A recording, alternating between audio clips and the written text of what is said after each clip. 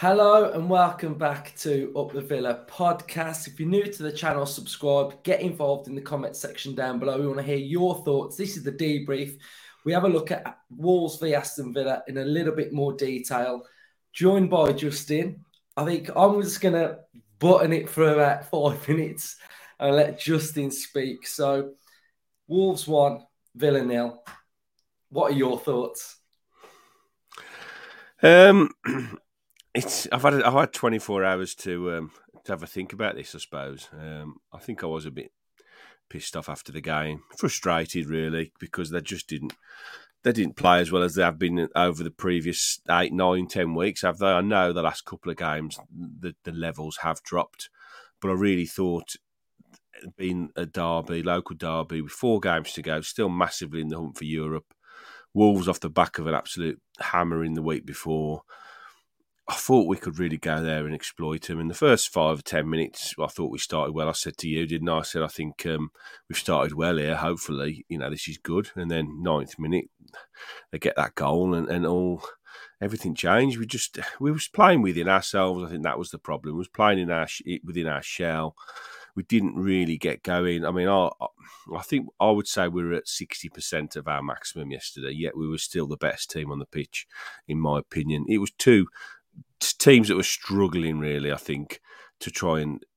neither team was flowing. Neither team was outstanding. We was very bitty, but we created 2 amazing chances, 1 in each half. Ollie Watkins' header, which he absolutely should bury in. Perhaps 3 or 4 weeks ago, that goes in. And then the one near the end, Tyrone Mings, his shot, which he should have at least put on target. So, for me, we should never have lost that game. Have they got the ability? Absolutely got the ability. They've proved it time and time again since Unai Emery's come in that they are good enough to play at this level, and they're good enough to be, good.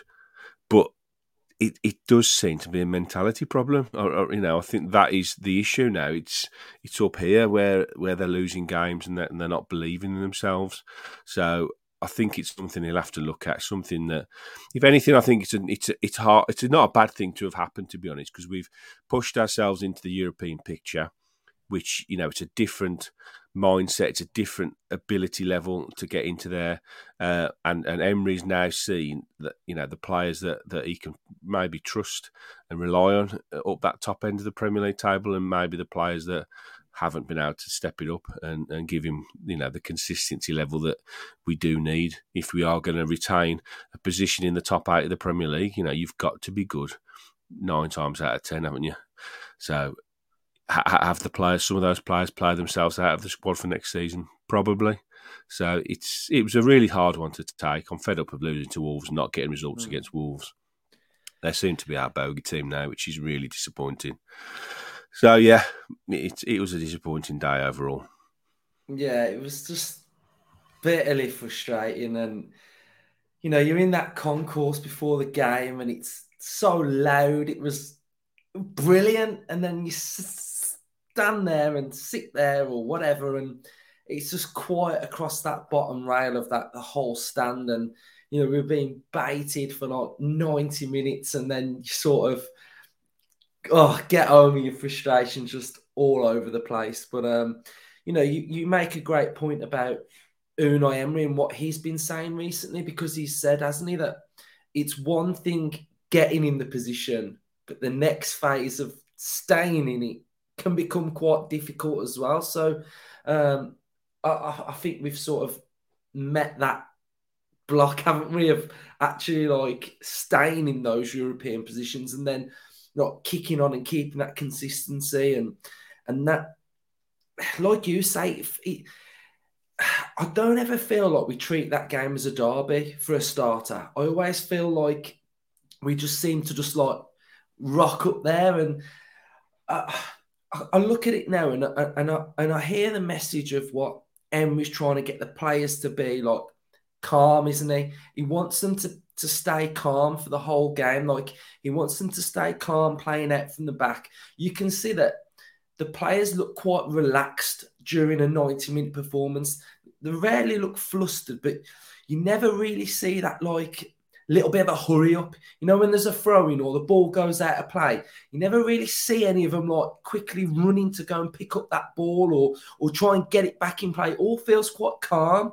And I think that sort of tempo vibe of sort of understanding that we've got to quicken it up a little bit, and we are in a position that we were trying to get into Europe. So it never felt like, when I was watching it, like we were there to go and sort of win the game. It felt quite going through the motions. I don't know if that's what you thought, but that's the vibe I got from watching it yesterday.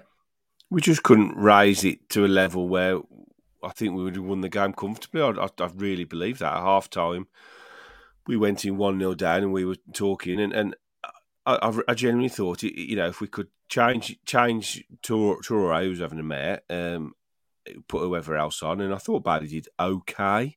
When he came on, he was more of a threat than Traore was, which probably ought to be more than the threat than Traore, to be fair. I thought we could raise it up. I really did. And we never... The second half was a very similar level to the first half. We had all the possession. Wolves did make it... That's not... it wasn't a great Wolves performance by any stretch, but they did make it very difficult for us. They got the early goal and they just sat in. They was happy to sit back and hit us on the counter.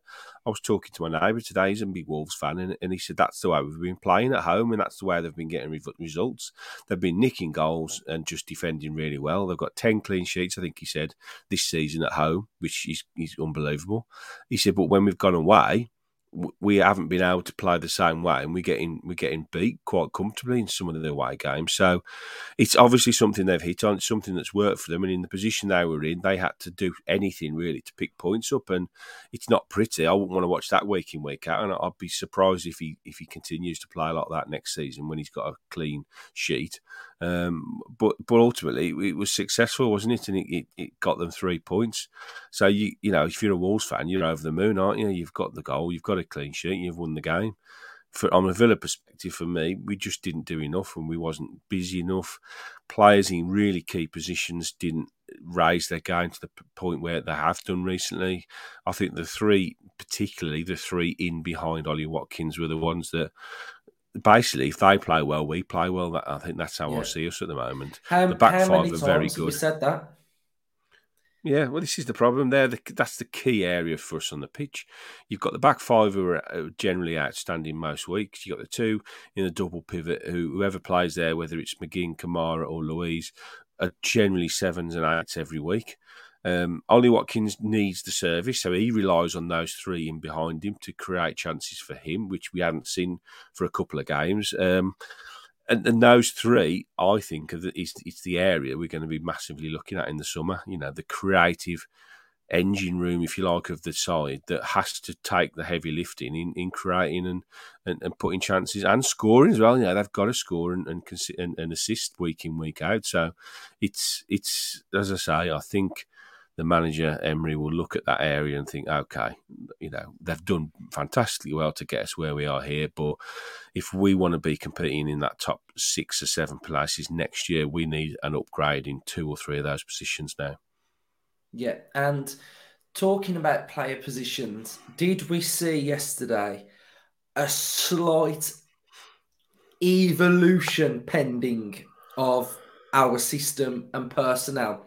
So any of you that know me through watching this know that I love tactics. I love, looking at tactics, looking at how teams play, how teams set up. But I really do feel like yesterday we maybe saw something, a little bit of maybe what's to come. Now, as Villa fans, we know that Moreno is our actively playing a little bit like a left winger, isn't he? He's a left winger playing at left back that sort of, if you look at all of our average positions during this season, Moreno is the one that's always a little bit further forward in this area here. If you look at Manchester City this season, they've been playing with 4 centre-backs. And then what you're finding with them is that John Stones is actually playing as a central midfielder. We're now seeing Trent Alexander-Arnold dropping into midfield now. So he's now playing as a central midfielder, but starting the game at right back.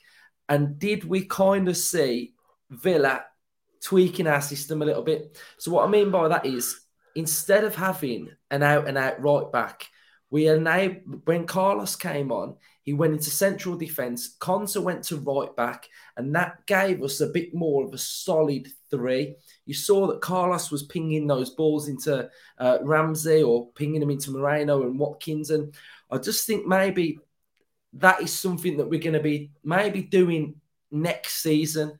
So that's just an observation that I made. And maybe we are going to go with sort of like 3 centre-backs and then a left-back. And then you get more of that asymmetric vibe through there. You then have sort of like 3 centre-backs that can come in and cover and offer. You know, we've got more height in there. We've got more physicality. And I think it may be something to keep our eye on. But like you say, Justin, I think the last couple of games really does highlight a couple of positions where I think you can clearly see where needs improving. I think this area here, the Ramsey position, I think maybe could do with looking at. This one, 110% needs looking at. Definitely. And I think those are 2 areas that we need improving. So what do you make of that, Justin? Yeah, I think when we saw Carlos coming on, we both, well, all 3 of us thought we were going to move to a 3 at the back and play with wing backs. We didn't do that. We just shifted Konsa across, and as Ryan has coined the phrase, a false right back. So yeah, and it sort of worked. I mean, Konsa's, he's not a naturally attacking player, is he? I think he did a decent enough job there.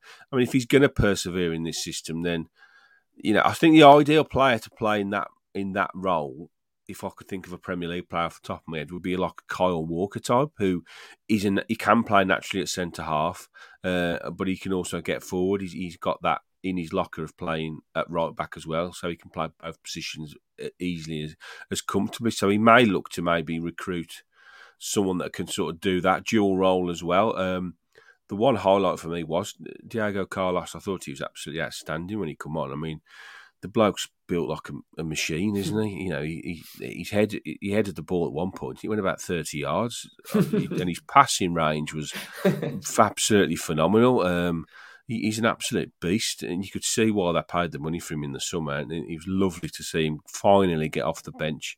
But he looked comfortable on the ball, and he looks a proper player. So that was a massive highlight yesterday, getting him on the pitch and seeing him play. So he could be a huge addition to us next season. But yeah, there are certain roles that if you like, Emery's had to sort of put round pegs in square holes, hasn't he? Because he hasn't got the players maybe to play these sort of hybrid positions that he likes. The right back that plays as a central defender, the left back that plays as a left winger. Moreno was probably the only one really, because he's actually gone out and bought him to play that specific role. But the likes of Buendia and Ramsey have had to sort of adjust their games to fit in this new system and way of playing. And they've done well at times. They have had moments when they've looked outstanding, but they're not putting that consistent level of performance in that would mean that you wouldn't have to go looking elsewhere for players. So I think that is 100% where we're going to be looking to strengthen in the summer.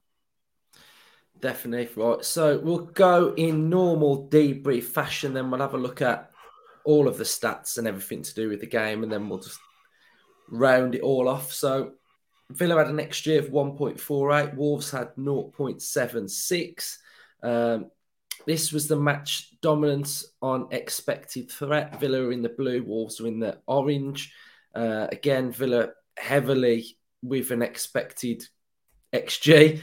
Shot map, Villa peppered the goal. Wolves had hardly any chances, really, did they? This was the Wolves' average position. So they do tend to play with this asymmetric vibe as well. And you can really see that they looked to get the ball out wide to Mateus Nunes, Neves. Their sort of threat up top was very little, wasn't it? Villa's average positions are pretty much what you'd want it to look like, really. You can see that Ashley Young is a little bit more tucked in, offering that cover. Moreno's further forward. You've got the double pivot through here. Ramsey a little bit further forward. Traore and Bailey doing their things over there. And then this was the Villa passing network, which we showed on the match reaction. So you can see that it goes into the double pivot and it just really breaks down creativity-wise when it sort of gets into Ramsey, Buendia and Bailey. This was the danger creation from Wolves, and that is it from Aston Villa. But I just wanted to touch on some little player performances and some sort of stats of some of the players and how they played and how they impacted the game. So Buendia on SofaScore had the highest rating from a Villa player on 7.5. And interestingly, he had 9 ground duels and he won 7 of them. He had 3 aerial duels and he won 2 of them. He lost the ball 12 times. He had a passing accuracy of 69.2%. If we have a look at Jacob Ramsey, he had a passing accuracy of 84%. And he also won 4 of his 6 ground duels, gave the ball away 7 times. So this is a big one that I've sort of opened my eyes up to a little bit on this left-hand side, is that Moreno had 76% passing accuracy and he gave the ball away 17 times. So he lost possession down that left-hand side 17 times against Wolves. Carlos came on, like you said about his heading, 3 aerial duels, 3 aerial duels won. So, you know, he don't lose them aerial duels, which is great. Watkins had 75% passing accuracy, won 1 of his 3 ground duels, 3 of his 6 aerial duels. And Leon Bailey was on the pitch for 45 minutes and lost the ball 9 times. He won 2 of his 5 ground duels, 1 of his 1 aerial duels, 72% passing accuracy. So with all that said, Justin, what's your thoughts? Yeah, I think it just basically highlights exactly what we saw on the day. Our eyes don't really deceive us that often. There was dominance for us. They were happy to give us the ball. The one thing about I was a little bit disappointed on was when Buendia came off, because he came off our side and he wasn't happy to be taken off, wasn't he? Now, whether that was just frustration that he maybe was hoping he could do something in the game, or frustration that he maybe felt he hadn't played that well, I don't know, but he wasn't happy being taken off, and I think his overall attitude in the game, you know, he has this, whether it's a South American trait of just throwing his arms up in the air and frustrated, and you know, I think he had family in the stands because he kept looking over and waving at him just before the game kicked off. So he was obviously keen to impress people. Looked like he was waving at us at one point, didn't he? Yeah, he did. Yeah. So yeah, I do get it. You know, he's keen to be a Premier League top player, isn't he? And it's just not happening for him. You know, it happens in bits, fits and starts. He's got all the ability in the world, isn't he? I think he might feel the pressure in the next couple of games with Coutinho now, you know, fit and able to maybe play some part in the game. So he might find his game time decreases even more over the next 3 games. Yeah, you know, I can't sit here and say I'm disappointed about the season at all. I'm over the moon with the manager we've ended the season with. We're going to finish about 8th now, more or less. There's still a chance of finishing 7th. We'd have to play out of our skins in the last 3 games, which, you know, who says we can't do that? We've certainly done it in the past, so if we could regain some kind of form now, you know, I'm not ruling out a late little dart for Europe, but, you know, 8th at the start of the season would have been a dream for all of us, so we've ended the season with a fantastic manager and so much to look forward to next season with this addition of the backroom chap as well coming from Barcelona, which is a huge coup for us. So while I'm disappointed with individual games, and I have been over the last week of the 3 games that we've had, we've dropped some disappointing points. The overall picture is we're in a massively strong position now to really attack next season on all fronts. You know, if we don't get Europe, then we can have a huge go at the 2, you know, domestic competitions as well. So lots to look forward to, lots to be proud of with this team, and lots to really get our teeth into for next season. Yeah, no, I don't think any Villa fan is frustrated by the big picture. No. I mean, that's just obvious. Do you know what I mean? Like, nobody's annoyed of of like how good we've done, because everybody can clearly see the job that Emery's done, where we were, how well we've done to get in this position. But I just think, I remember saying a couple of weeks ago that our mentality's got to change a little bit as well, and we've got to. We've kind of got to expect more, because we should be expecting more of our players. We should be wanting us to push and compete and get into these territories of such fifth, sixth, seventh. Like, the willingness of wanting us to do that, it's an okay expectation to have, because of what the players have done. The players have showed us that they can compete.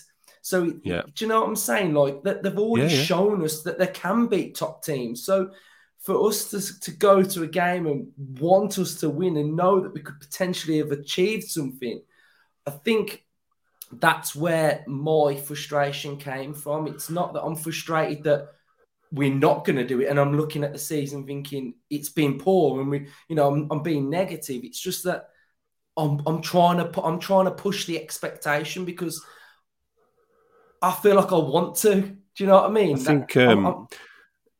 I think when he came in, he obviously had to assess our squad. Now, I would say any team in that Premier League, wherever you are, whether you're bottom or you're top, I mean, we saw Southampton getting a fantastic result the other week. Any team can get a result on the day, because they've all got top players in every single Premier League team. Now, the key is to for that, as we've said it all along, said at the start of the season, consistency. Now, we hit a level of consistency in those 10 games that we all thought wasn't a fluke. It wasn't a one-off. It was a well-drilled, well-organised, consistent run of results. Now, when you do that for a long period of time, you think you've cracked it. So when the performance levels do drop off, I presume the manager and his coaching and his analytical team then has to go away and go, okay, why has that happened? We've done nothing different in those 3 games as we did in the 10, where we're getting really good results. And it can only be the players' possible mentality issue, that whether they... Or I could be being harsh and saying it literally was because we were flogging them to death almost, because we had a very small squad and that 11 were playing week in, week out. Maybe it was that they just ran out of steam, and the legs were gone a bit, and they did need... you look at City, the way they come on strong at the end of the season, they do that because they've got 2 world-class players in every single position on the pitch, and he rotates from day one of every season. He'll rotate, and his results at the start of the season aren't always as good as they are in this title running, because he's got 22 fully fit and fresh players for every single game, because he'll play, he'll change 7 or 8 players each game. We can't do that. So I think there is a natural drop off in that for us. I think that's definitely caught up with us. But there is definitely as well players' mentality that he probably will go away and question now and find players that maybe can do it week in, week out. And we are going to be buying a better calibre of player, I think, in the summer. Players that have done it consistently for season on season on season. Have basically played at the top level, the top 6 in every single league they've played in. And it is a different mentality, a different way of playing, if you like, isn't it? And carrying that burden on your shoulder. So there's a lot to take in. He's learnt a lot this season, and we're going to be better for it come next season. I firmly believe that. Definitely, cool. So that'll be it for the debrief today. And we'll be back tomorrow with a football phone-in where we'll be hearing the thoughts of Villa fans. So that's going to be a really good episode, hearing what they've got to say as well. So cheers, everyone, for watching. Thanks a lot, and we'll speak to you all soon. Up the Villa. Up the Villa.